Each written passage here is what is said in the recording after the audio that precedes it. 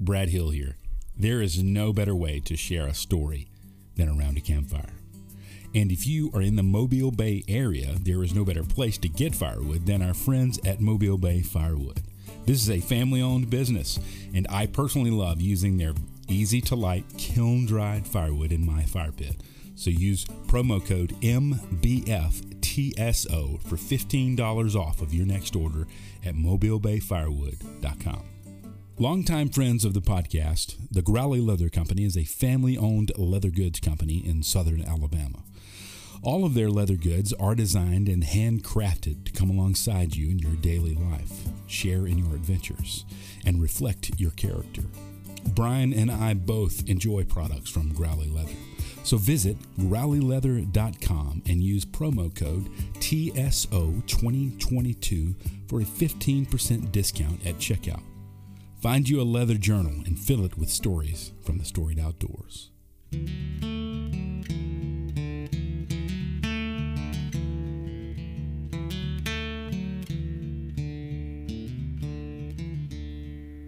This is The Storied Outdoors, a podcast somewhere between Lewis and Tolkien and Lewis and Clark, finding clarity in the stories we tell and the adventures that shape us.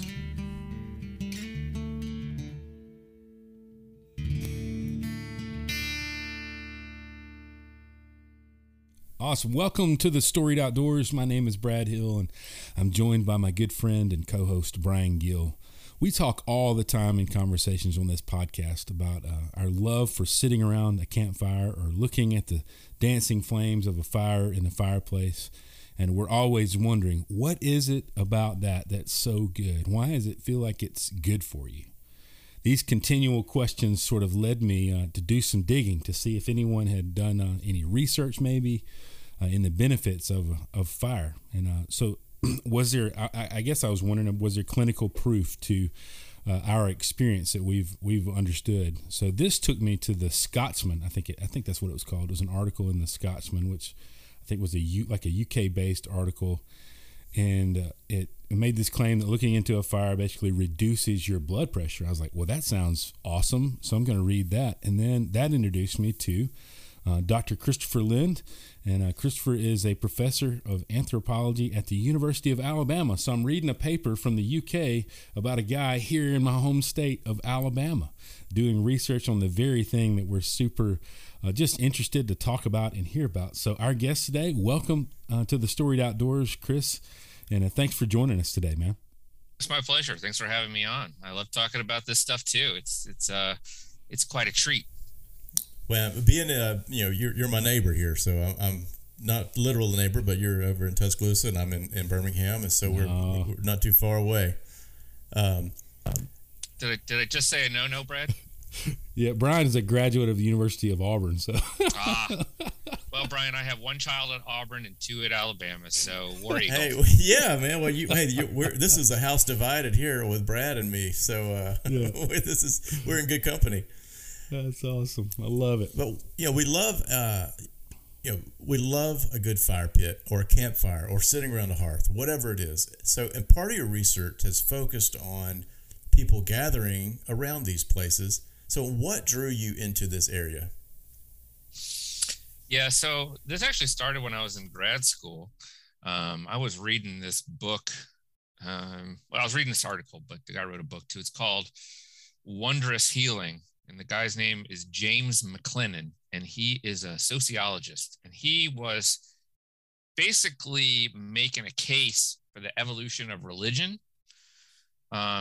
saying that he thought that the kinds of rituals that people do to influence health, whether or not they're, mechanistically connected to physiology or not, just like cause and effect, things that people would do to influence health, likely started around in the evening when people were chilling out around fires. And his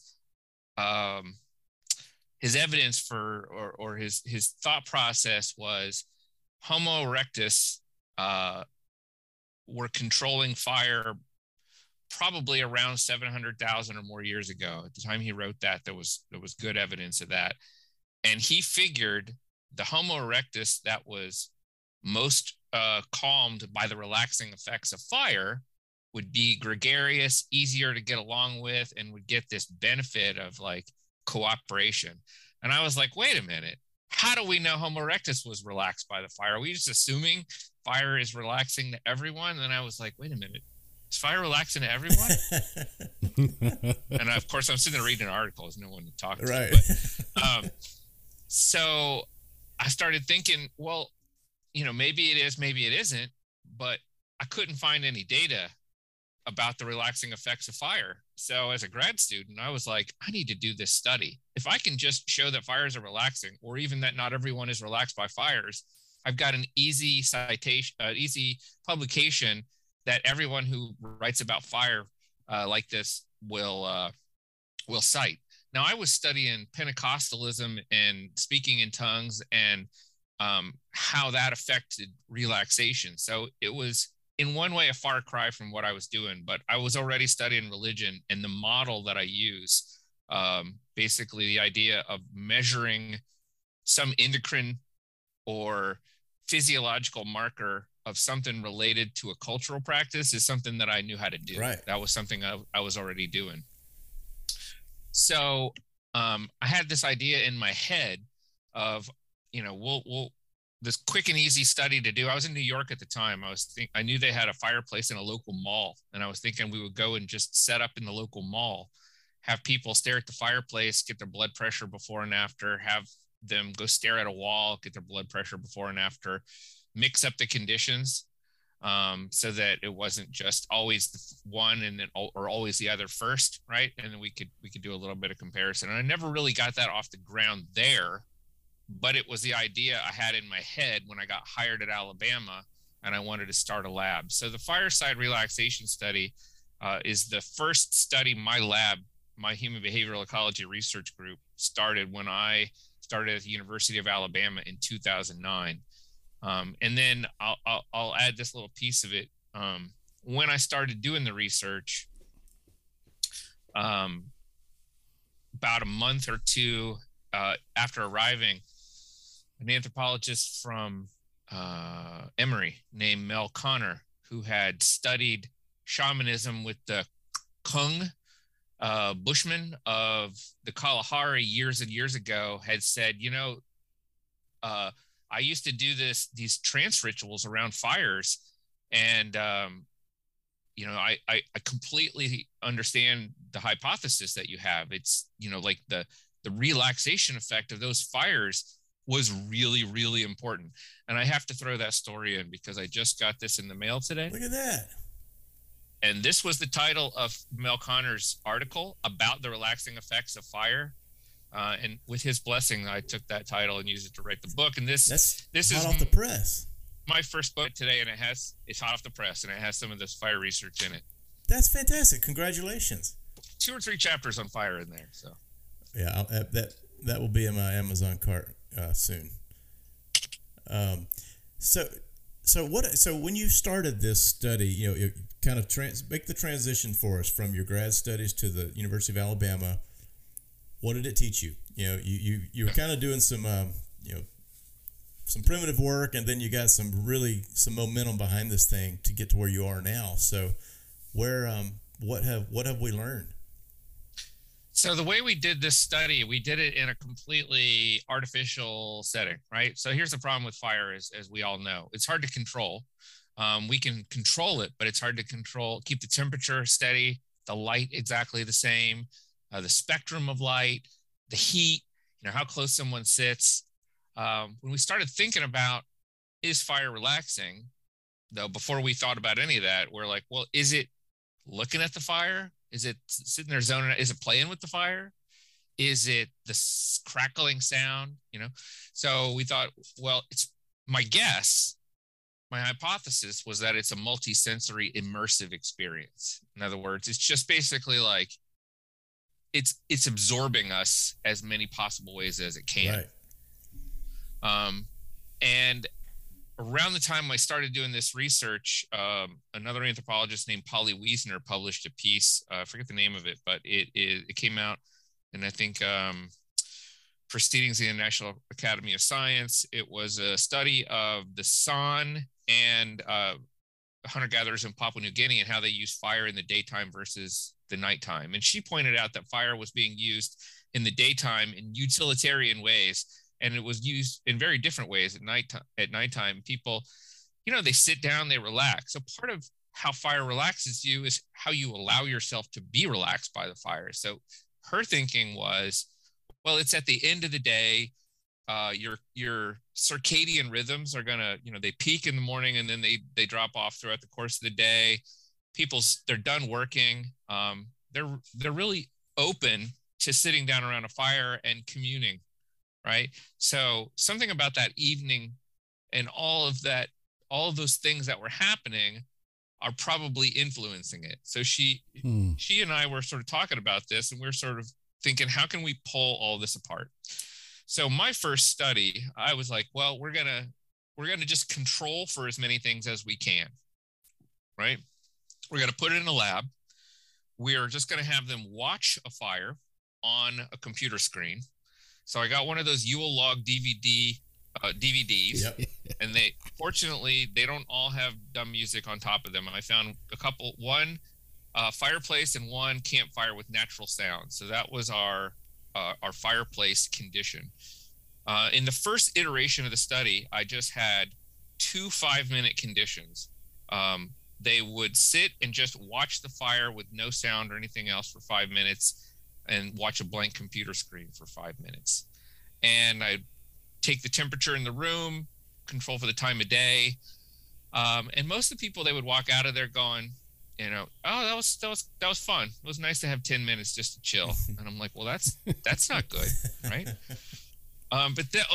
First they said it's weird without the sound. I'm like, well, we could probably add another condition without too much trouble. So we put noise canceling headphones in and added a fire with sound, fire condition, and then the upside down computer screen.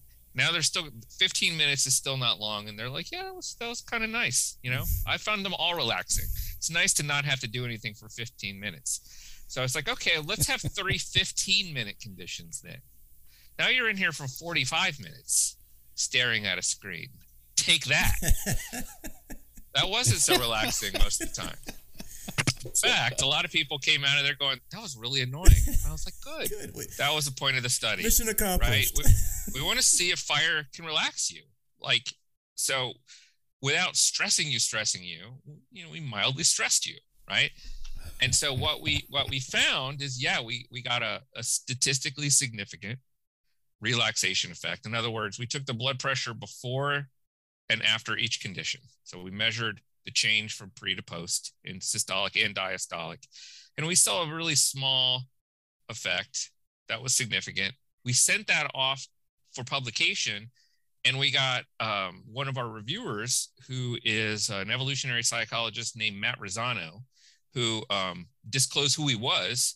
I had asked him to be a reviewer anonymously, but he disclosed himself, and so I knew who he was, and he's written on this topic as well. So I knew of his credibility, and his ideas were sound. And he had said, a blank computer screen is not really like a fire. So as a control condition, it's not quite getting at what I think you're getting at. What if you take a picture of a fire, or take a screenshot of the fire you're using, and better yet, oh wow, turn that upside down, so you still have all the same features, just they're not quite the same. Right. So that's what we did, and we ran the study a 4th time. Got the same results, but that control, was, I think, a better control. I liked it, and I felt comfortable with it. And so that study came out in Evolutionary Psychology in 2014, showing that there is a statistically significant relaxation effect, even when the fire that you're experiencing is a fake fire. It's only the fire with the sound. It's in the middle of the day. It's in a room on UA's campus, and there's a creepy researcher sitting behind you tapping away at a computer, right? Like, under those circumstances, it was still calm, still relaxing. Yeah. To me, that is the most important part, right? The fact that we could find a relaxation effect through a cloud of noise. In an artificial environment. In an artificial environment, wow. yeah. Wow. Yeah. So that's then how much greater is the real thing? that's the next piece of this. Yeah. Yeah.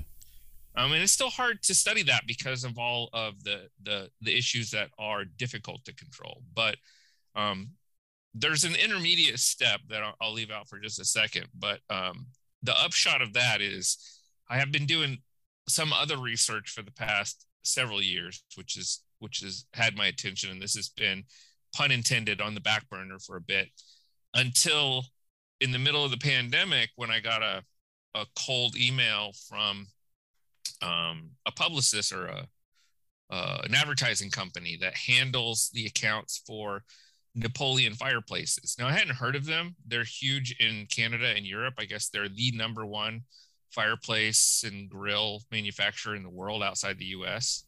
Wow. And they're interested in taking home fireplaces to a different place. They're interested in marketing, helping create healthy homes.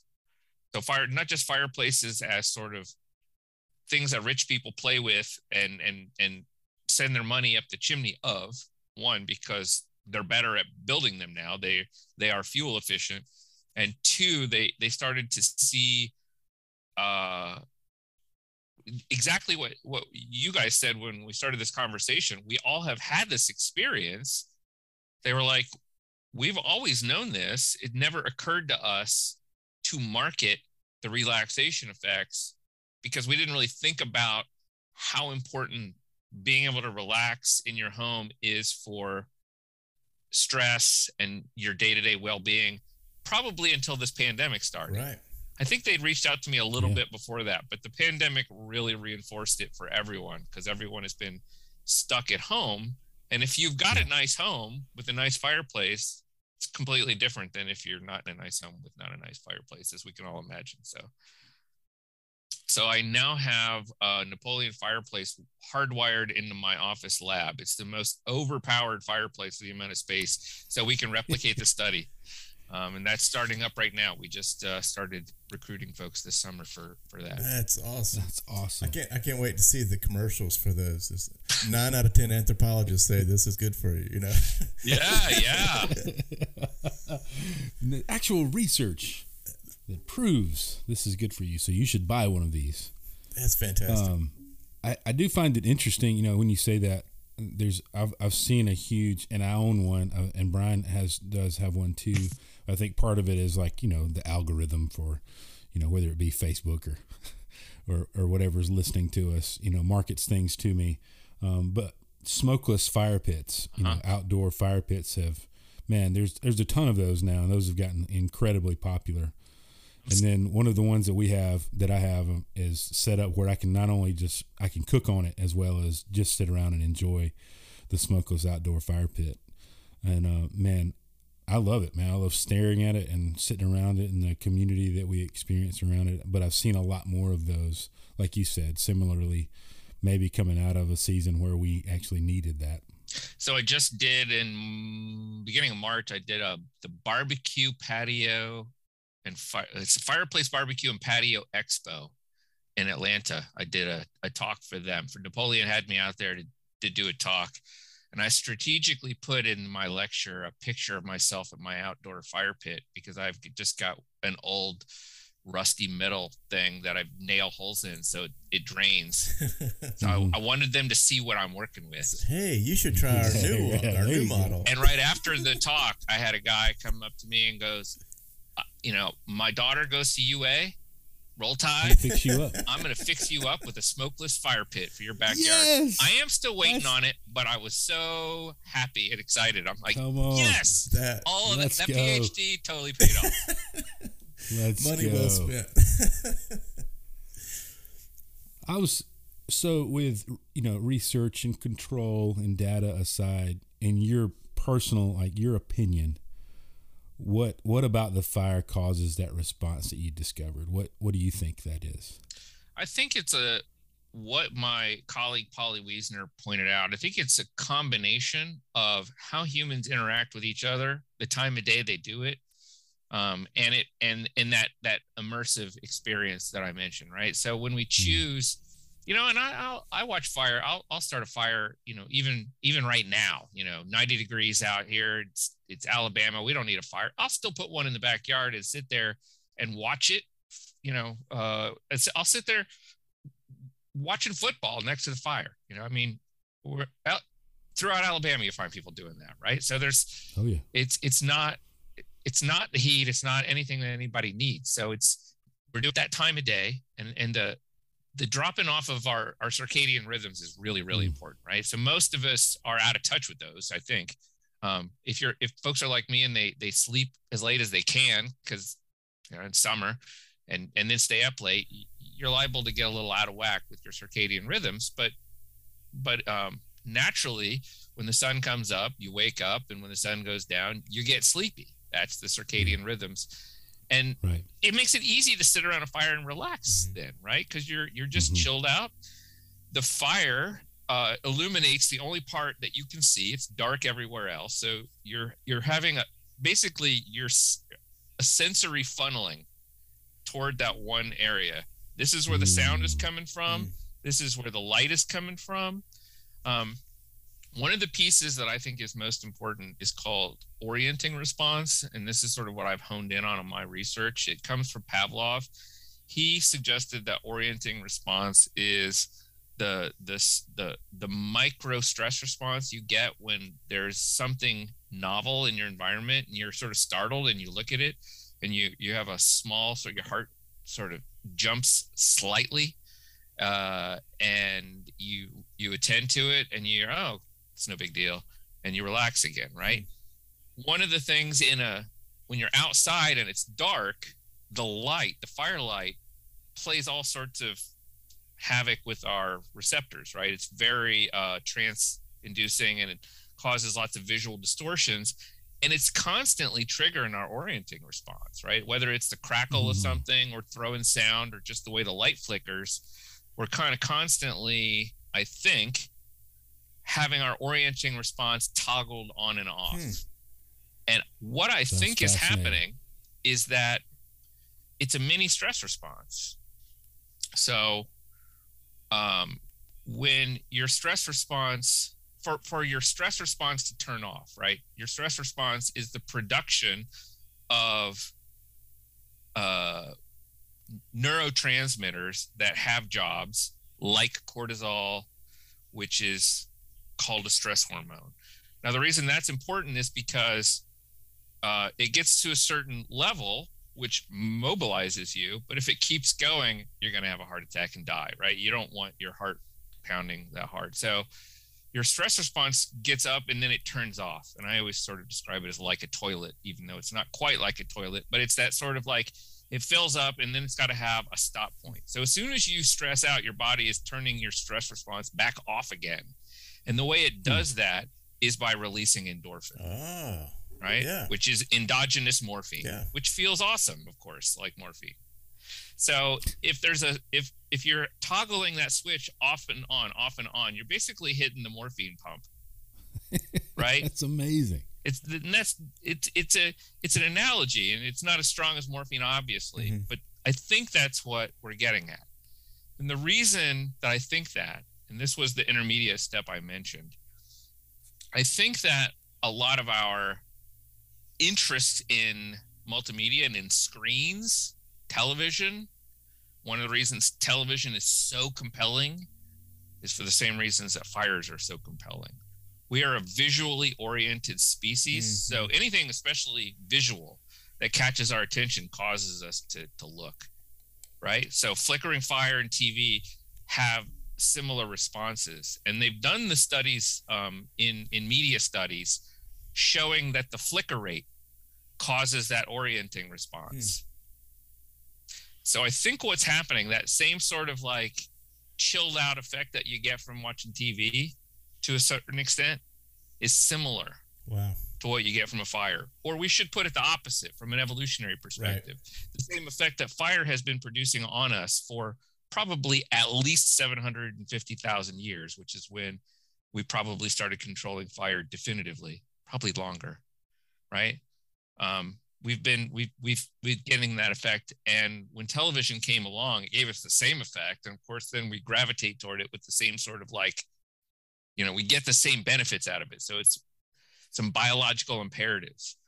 And if I can just throw one more thing in, because I think there's still a lingering question of why we need to do this.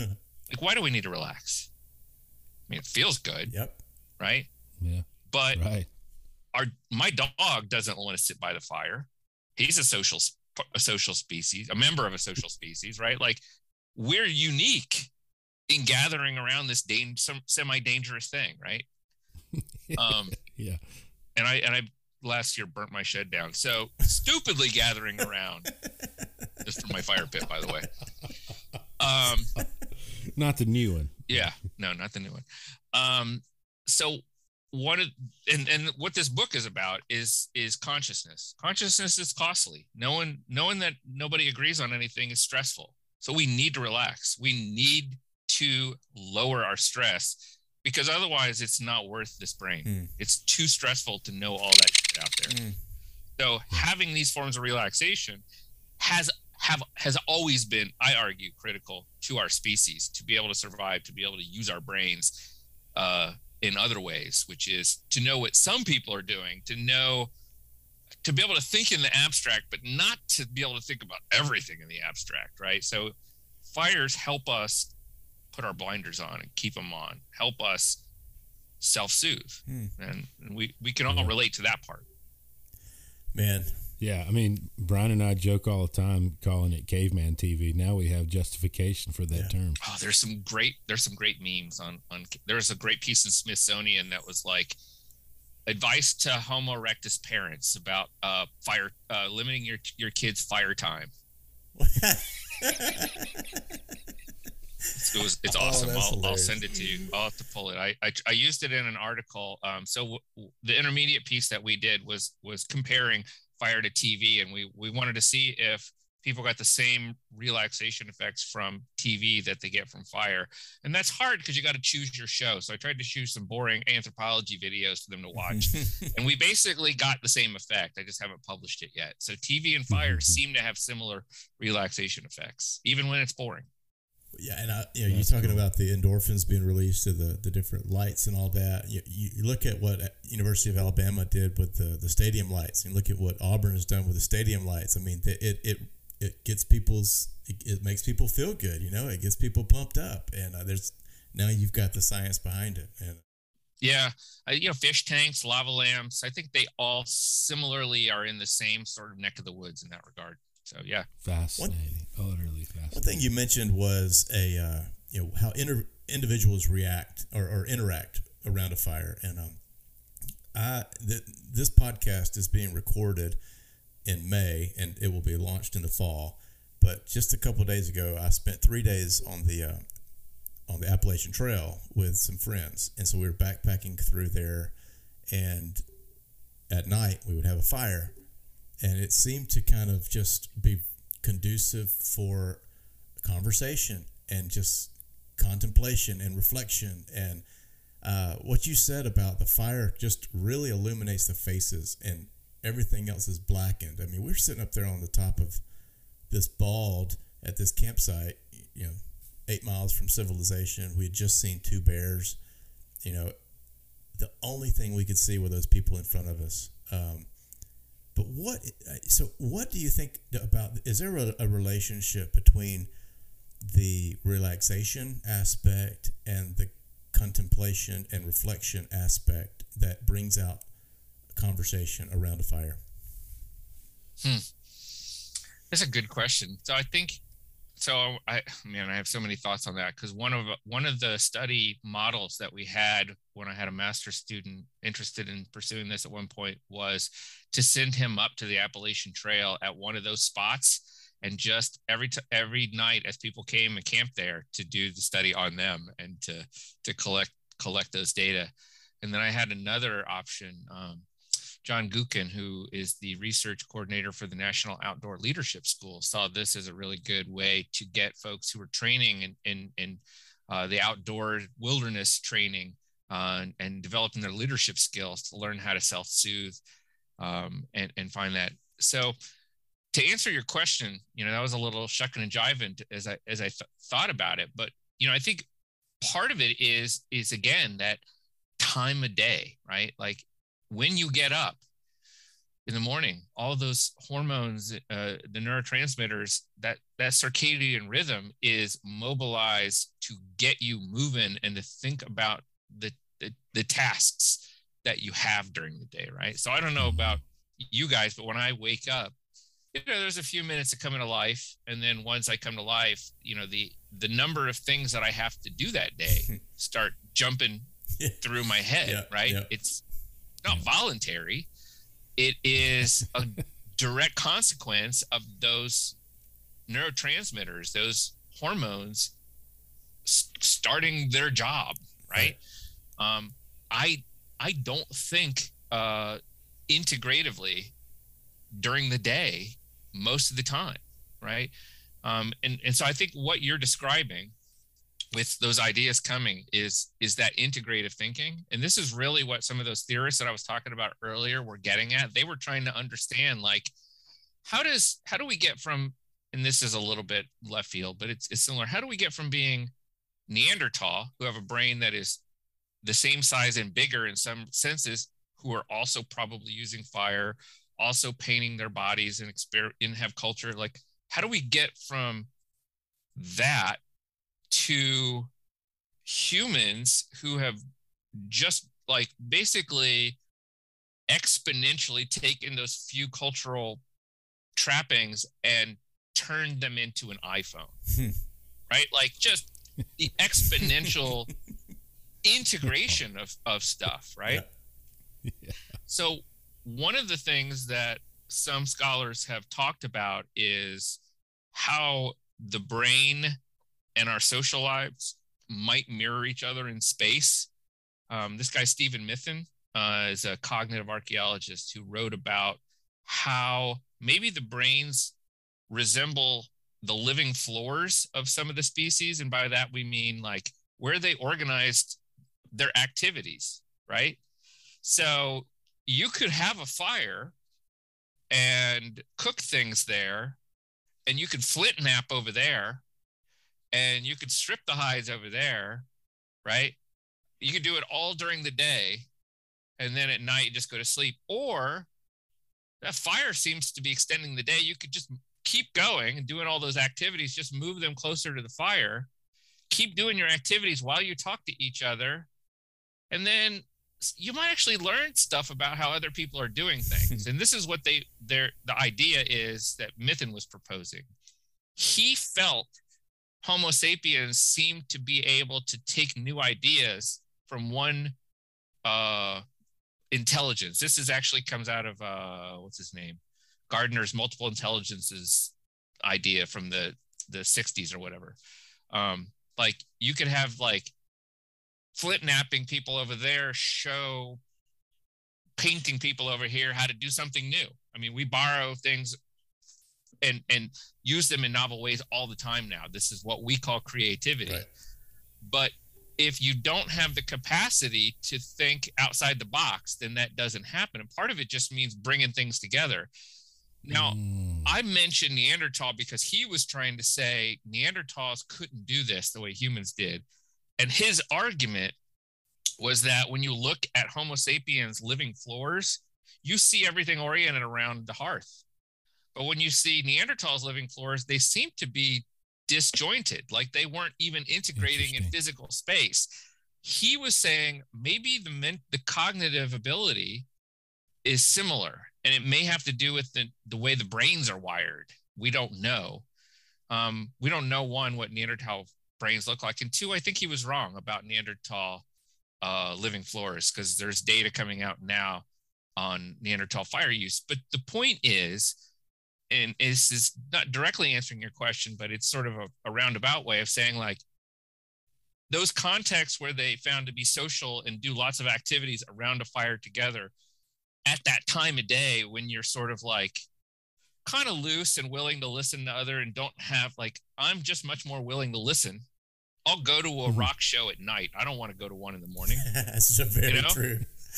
I want to listen and be talked at night, not in the morning. Yeah. So I think that all those circumstances play together to sort of give that, whether it was 100,000, 200,000 years ago or now, the fire in the evening is a completely different animal.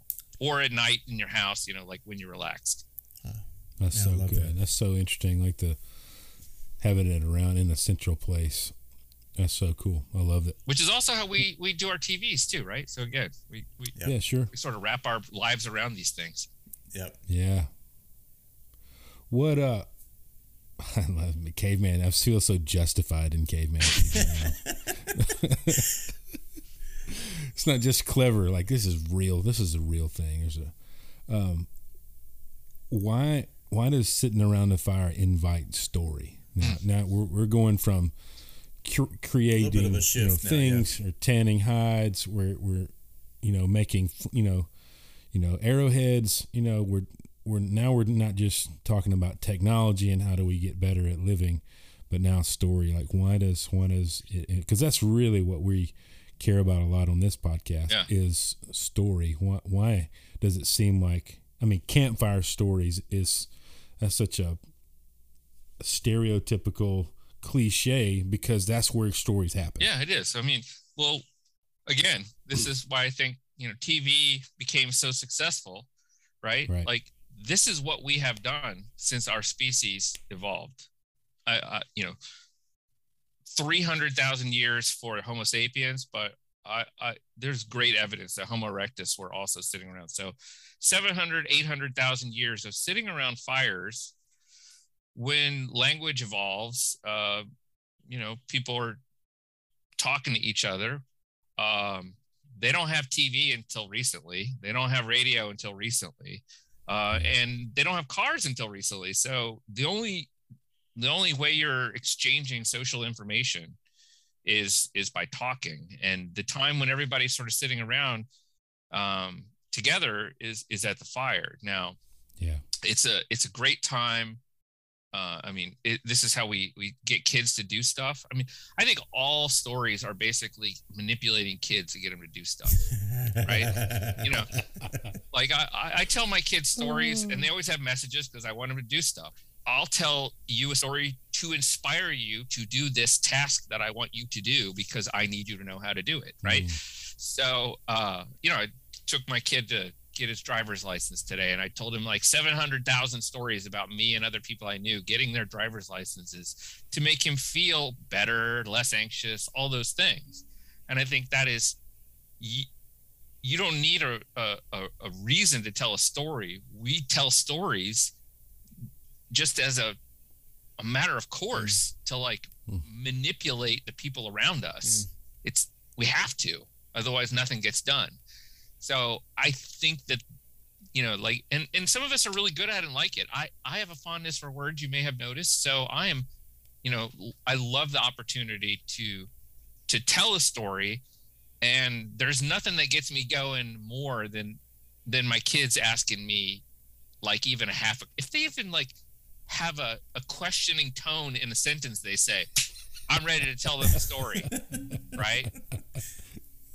So that's the dad in me, but that's a biological imperative. We don't need a cultural reason to figure out why humans would want to tell stories. It's train the kids, manipulate the kids, keep the kids in line. It sounds like there may be some opportunity for cross-departmental research with you in communication. I mean, that would be a really cool study. Yeah, I feel like you already have a ploy for wherever you have to do your lectures has to have one of your Napoleon fireplaces in it. Right? Yeah. Like, just have the fireplace behind you as you lecture. I mean, and they're so.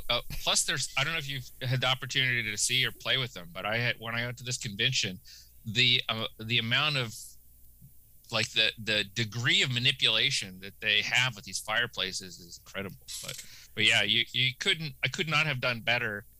Then I think I had a Napoleon fireplace right below me as I was up on this stage, and a big banner that was like the psychology of fire. And I was just like, wow, it was almost like being on a TED talk, except they couldn't get the monitors in front of me to work. So I still had to keep looking down at my piece of paper.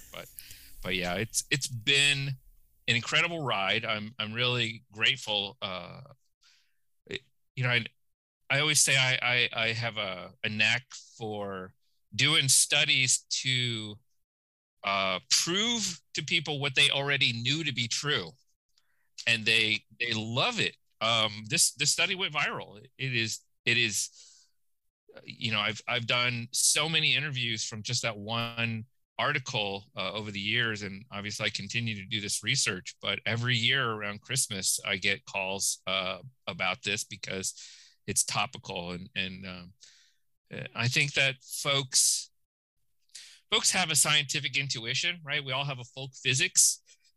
So for folks, sometimes science seems highfalutin, but when our intuitive understandings can be scientifically established, it's really satisfying for folks to realize that they do understand how the world is working. They are sensing it correctly as it is. Wow, that's a good way to put it. Brad and I, we had always thought about these things, but to find someone who is like, yes, you put science behind it. It is a real thing. That's that. It's a real thing. The way you experience the world is valid. There is a there. That's funny. Just because you think it's cool and popular doesn't demean it in terms of science. Right. That's one of the other things I think is really important is people think, I'll just say the other thing that I study a lot is tattooing, which is very pop culturally. Mm-hmm. But I'm like, if it's that popular, we damn well should be paying attention. Yeah, there's something if to it's it. That central to our everyday life, we need to understand it really well. Do you spend a lot of time around the fire, like around the campfire or anything like that? Not as much as you would probably think. I do like to build them in my backyard and sit around that one a lot. I spend more time by myself around it than you would imagine either. I'm probably a problematic fire watcher, like a problematic drinker. I watch fires alone. So is there a favorite story you like to tell around a fire? It's okay to say no. I mean, especially if you're sitting around a fire by yourself. Yeah, no, not around the fire. No, my stories are really about the fire research and the burning half of my house down and stuff like that. Sounds like a story in itself. This is yeah. He took Dr. Christopher Lynn. He took the fire watching a little too serious. He did. I was working on my my compost heap too. I'm a big gardener, so I was like creating ash to get the acid pH balance right in my compost. And it was last year, just everything was too dry, and my shed was too dry, and there was a spark there. I thought I put it out. Gosh, man. So, sidebar, this is a total geek out note. So you're telling me when I clean out my fire pit, should I put some of my ashes in my compost? Oh yeah. Oh man, that's the game changer. Put them all in there. Okay. Like that's important. That's important for the acid pH balance. Yeah. So is it especially garden tip for the day? That's happening. The peppers, love that. Is it considered a carbon or nitrogen? Yeah. I think it's a nitrogen. Is it nitrogen? Oh, that's good. I'm not super awesome on that. I'm just. Dude, that's great to know. Totally I've got my compost. I mean, I'm looking at it from my window right here. So. Yeah, I was burning down all the scrub and cleaning up my yard and putting it in there. And I had just gone and collected my neighbor's lawn clippings, and I squirted it down with water, but I didn't squirt enough. Threw his clippings on top of it, and his clippings are super dry. Went to Home Depot to get something, and my neighbor called me and is like, "You better get home. Your house is burned down." I'm like, I just left. That's impossible. Oh, no. They're like, "Well, we're breaking your door down to get the dog, and we're called the fire department." I'm like, "Don't break my door down." As soon as I got home, and I'm like, "Oh my God, I'm so happy they broke my door down." Holy, got all my dogs out, but the smoke was like barreling out because it had shot right through my attic, and the smoke damage was worse than anything. Glad your dogs were okay. Golly. Got the dogs out. The fire people were yelling at me because I have a husky and 3 chihuahuas, and the husky bit someone and went and hid. And one of the chihuahuas nobody knew we had is about this big and was hiding up in a box spring. And I had to keep calling his name so he'd get his thing to jingle so I could find him. Oh my goodness. Oh my. Wow. Yeah. My wife's not mad at me anymore. Well, that's good. Glad you guys are past that. Yeah. One of the things we like to do at the end of our episode is ask, "What's your next adventure?" And you alluded to it earlier in the episode, I think. And you were talking about this new research that you're doing. And you've got some, I don't know if it's grant money or something, some research money to look at fireplaces or something like that. So tell us what's your next adventure, and it could be even in the research realm. So Napoleon Fireplaces reached out to me during COVID, and we came to an agreement. They wanted to replicate the original study and see if folks would get the same benefit from an electric fireplace, right? Because as the world pays more attention to climate change, they're concerned about building fireplaces that are harmful to the environment. So they started looking into electric fireplaces, and those are really popular, and they're interested in whether the health benefits that you get from watching a fire on a computer screen would accrue to fires for the kinds that they build. And some of them look like fireplace fires, and some of them have sort of different looks. So they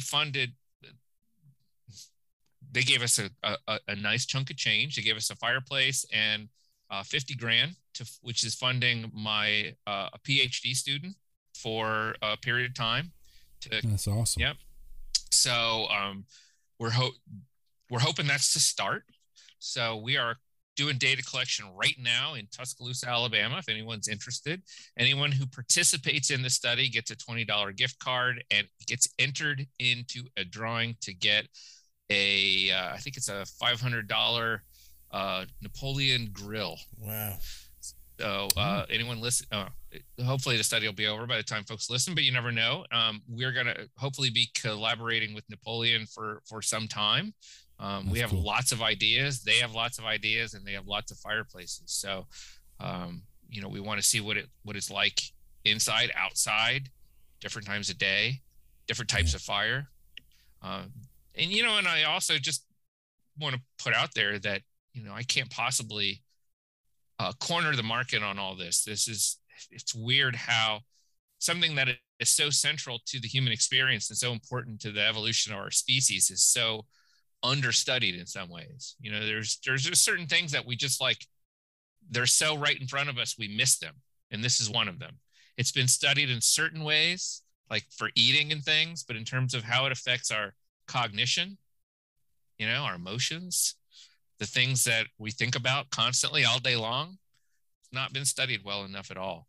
One of my colleagues, also involved in this study, is at the University of Illinois, and they are looking at the impacts of this relaxation in geriatric populations. So they're trying to use it to help people in assisted living facilities relax so that they can be more explorative, right? So this is the next piece of this, right? Like when you're relaxed, you're more engaged and joyful and more interested in learning new things. When you're stressed, Absolutely. You're like, I don't want to learn anything new. I just want to get through the I get through. And they find that people in nursing homes, they either tend toward exploration or exploitation. Exploration is that enrich your life. Exploitation is doing what you know how to do to get done.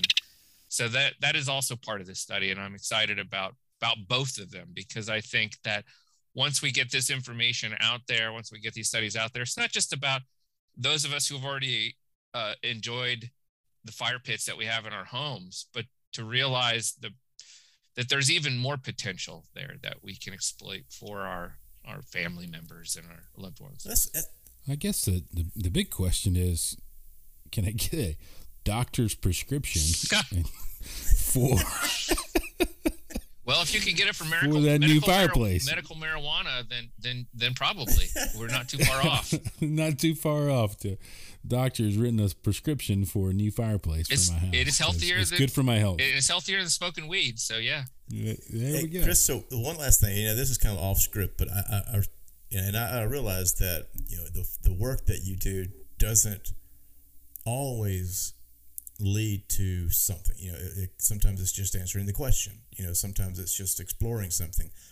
But is there something that you would like to see your research do or contribute to in a practical way, bringing it down to a consumer level? Even is there something in there that you would like to? What would you like to do other than answer the question, or is answering the question enough for you? Answering the question is enough for me in one sense, because what is so profoundly exciting is what we're doing here, right? We're talking about science. I'm telling you the nuts and bolts of the scientific method and demystifying it so that anyone can understand how we got the results that we got and why we think it is. It's not magic. It does look like magic sometimes. So my objective is less that I want fire to do something for people than to think.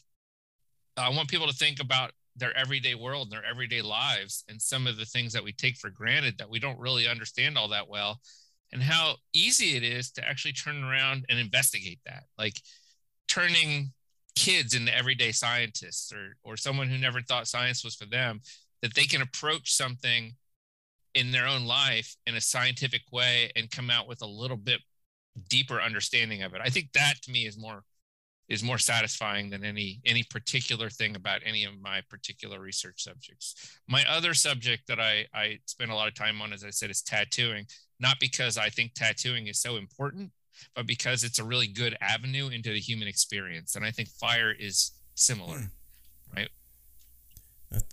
And I love that answer. I love the fact that getting people thinking of this way and thinking of it as, there's got to be more to it, that, and having a few answers. We're not ever going to have all the answers, but it's all, it's fascinating to think that, there's something in there that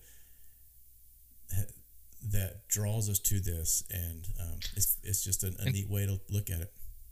And even asking the question, if we can get people to ask the question, because sometimes when we talk about it, people are like, oh, I never even, like stuff that you'd never ever, and I'm not going to conduct a study on that, but like the question never even occurred to me until a few years ago. Now, why would it? But I work with that kind of, but what I'm trying to say is like, ask silly questions about banal things, because it gets you to start thinking, like, nobody notices this. Like there's a problem here. Like if something as simple as that, it's like, okay, it's not a problem in that we need to solve how they did this, but there's a physics issue. Like, did toenails used to keep growing? Do they ever stop? Is there a molecular mechanism that no one has been paying attention to? So just silly questions like that get us to start thinking about like our physiology and our anatomy and our genetics in ways that we wouldn't otherwise. I mean, that's for us. I mean, that's what drove us to look around and go, why is this way? Because I mean, every other conversation with guests or stories that we tell, comes from an experience around, sitting around the fire with a group of friends. There are a few things. I mean, C.S. Lewis makes this comment in one of his letters: "Is there any pleasure greater than a group of Christian friends around the fire?" And he's right. I mean, there is such there's a relaxation and an enjoyment, and it's a joy, a literal joy, to sit around a fire with a group of guys or a group of friends, to just not have an agenda and talk and stare at the flames and just be, and a fire causes us to do that sometimes. Unlike the television, when for a television, like, it's doing that for us and we're just watching it and we're zoning out. But when we're around the fire with a group of people, then we're actually a little more engaged, but we still have something to stare at.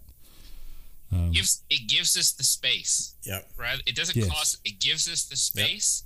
Yep. And I'll push back just a bit on the TV thing, because I think when the TV takes the space away when the show's on, it becomes the story. Turn it down on mute, and you might. So one of the reasons I think like this is because when I was 23, I used to get free drinks at this bar in New York City. So I felt obliged to go there after work every day because I got free drinks. It's a silly thing, but nonetheless. So I go there and they have a loop on the TV that's just going, and there's nothing. It was dark in there, so there's nothing to do but just stare at that loop. And if there's anyone to talk to, I would talk to him, but I would talk to him and my eyes would still be up there because it's what I could focus on. That's interesting. Yeah. And I always come back to that thinking, like, your eyes just get pulled to those things. And yes, I would much rather talk to someone, and I definitely did, but I still looked at the screen as my focal point. I've seen this trend, and and it's gonna take somebody like you to study it, but like, I don't know what it is. I do not like to have a TV in the restaurant that I go to or the bar that I go to, because I think it takes away from the whole ambiance. I think it takes away from the atmosphere. I don't know. It seems like there may be more conversation going if there wasn't a TV. I don't know when that happened. I would love to see a study on if TVs add to or take away from the experience within a social setting. Yeah, no, that I imagine in media studies that has been done. Yeah. I just put my toe into that field when I started looking at television addiction and as an analog, and I started thinking about that because I took my kids to the doctor and they'd have TVs up there with cartoons on and no sound in the doctor's offices, and the kids would be staring at those TVs and we'd be talking to them and they would just be like, and I'm like, the sound's not even on, guys. Can you pay attention to us a little bit? And I'm like, wow, that's just like the fire. These kids are completely enthralled. That's so true. That's amazing. And an article I read by Robert Cuby and Csikszentmihalyi. His name is Mihaly Csikszentmihalyi. You may have heard of him. I just like saying that name. They wrote an article. Awesome. Television addiction is no mere metaphor, and they in the article, the guy is saying, I'm a television researcher, but if I'm talking to someone and there's a TV on in the background, even though I know I should keep my eyes, to the person I'm talking to, even as a television researcher, knowing everything I know, I can't help but to look at it. Yeah. Right. Yeah. It's just so compelling. Yes. Yep. Right. And that's where I got that orienting response, right? That flickering, like that feeling compelled by something, right? So yeah, there's a lot of issues with television, but there are pieces of it that resemble absolutely. That. Yeah, that's so good. And it's been such a. I was looking forward to this, and it did not disappoint. Such an interesting topic and conversation, man. Thank you for taking time to join us, man. It's my pleasure. I'm happy to oblige. As you can tell, I can talk all day, and I love talking about this subject. So it's been so good. How can you've said a few things about how people can join you guys, but obviously this will air much after your research is done. But you talk about your book. How can people get a hold of your book? So my book is called Transcendental Medication, like transcendental meditation, but medication, right? So a little play on words there. The Evolution of Mind, Culture, and Healing. It's on Routledge Press, but you can get it on Amazon. Awesome. You can find me and my website. Just Google Christopher Lynn, University of Alabama, and you'll find me, and I'm on all the socials many times over. So that's awesome. Well, I'll make sure all of that's we'll have all that in our show notes for people to find your book and support your work and to learn more about your research, man. That's awesome. Appreciate it. And in a year or so, we should have some fireplace money results. So feel free to give me a call. I'll be happy to share those results. Circle back around. Yeah, that'd be great. Man, we love this conversation. I mean, we often will call the podcast our digital campfire conversation, where we can just circle up and just share stories and share life and learn and have conversations. And we've gotten to meet so many interesting people, and man, that certainly includes you, Chris. And man, just love hearing all about this and hearing all about this science. And ultimately, our goal is for these stories to encourage people. There's so much that's divisive, and there's so many conversations that aren't encouraging, that aren't just good to listen to. But this has been such a good listen and a great topic, and something that I'm sure people have thought about, much like we have thought about. And we hope these things encourage people to write stories, to share their own stories. Maybe they go build a fire this evening and sit around the fire and go, oh yeah, that's why I feel this way whenever I sit around the fire, and continue. And I'll enjoy it all the more. Now I have, I'll love my caveman TV joke because it's not a joke. It's true. It's science, man. And it's science. And but I'll also, my time around the fire will be even more rich than it already is because now I understand it better. So thank you for that. My pleasure. Man, as we have this conversation, we joked we don't make any money off of this either, but we are trying to grow it and share this conversation with people. And if people want to do that, they can leave us a review on iTunes and a rating on Spotify. If you use Spotify, you can find us on all the different platforms. And but if you want more information, you can join us on our website at www.thestoriedoutdoors.com for more information, show notes, and we'll have your book, Chris, linked on there, and then ways people can follow your research. Somebody may be inspired to do their own research, and maybe some researcher or doctoral student go, an idea will spark from this, and they'll go do their own research and write some papers, and maybe you'll gain some colleagues out of this conversation. Beautiful. That'd be phenomenal. But man, we hope this inspires people to write their own stories and do what we call share their own adventures in what we love to call the storied outdoors.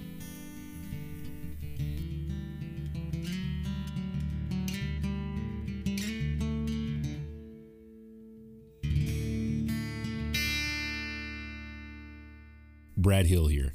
There is no better way to share a story than around a campfire. And if you are in the Mobile Bay area, there is no better place to get firewood than our friends at Mobile Bay Firewood. This is a family-owned business, and I personally love using their easy-to-light, kiln-dried firewood in my fire pit. So use promo code MBFTSO for $15 off of your next order at mobilebayfirewood.com. Longtime friends of the podcast, the Growley Leather Company is a family-owned leather goods company in southern Alabama. All of their leather goods are designed and handcrafted to come alongside you in your daily life, share in your adventures, and reflect your character. Brian and I both enjoy products from Growley Leather. So visit growleyleather.com and use promo code TSO2022 for a 15% discount at checkout. Find you a leather journal and fill it with stories from the storied outdoors.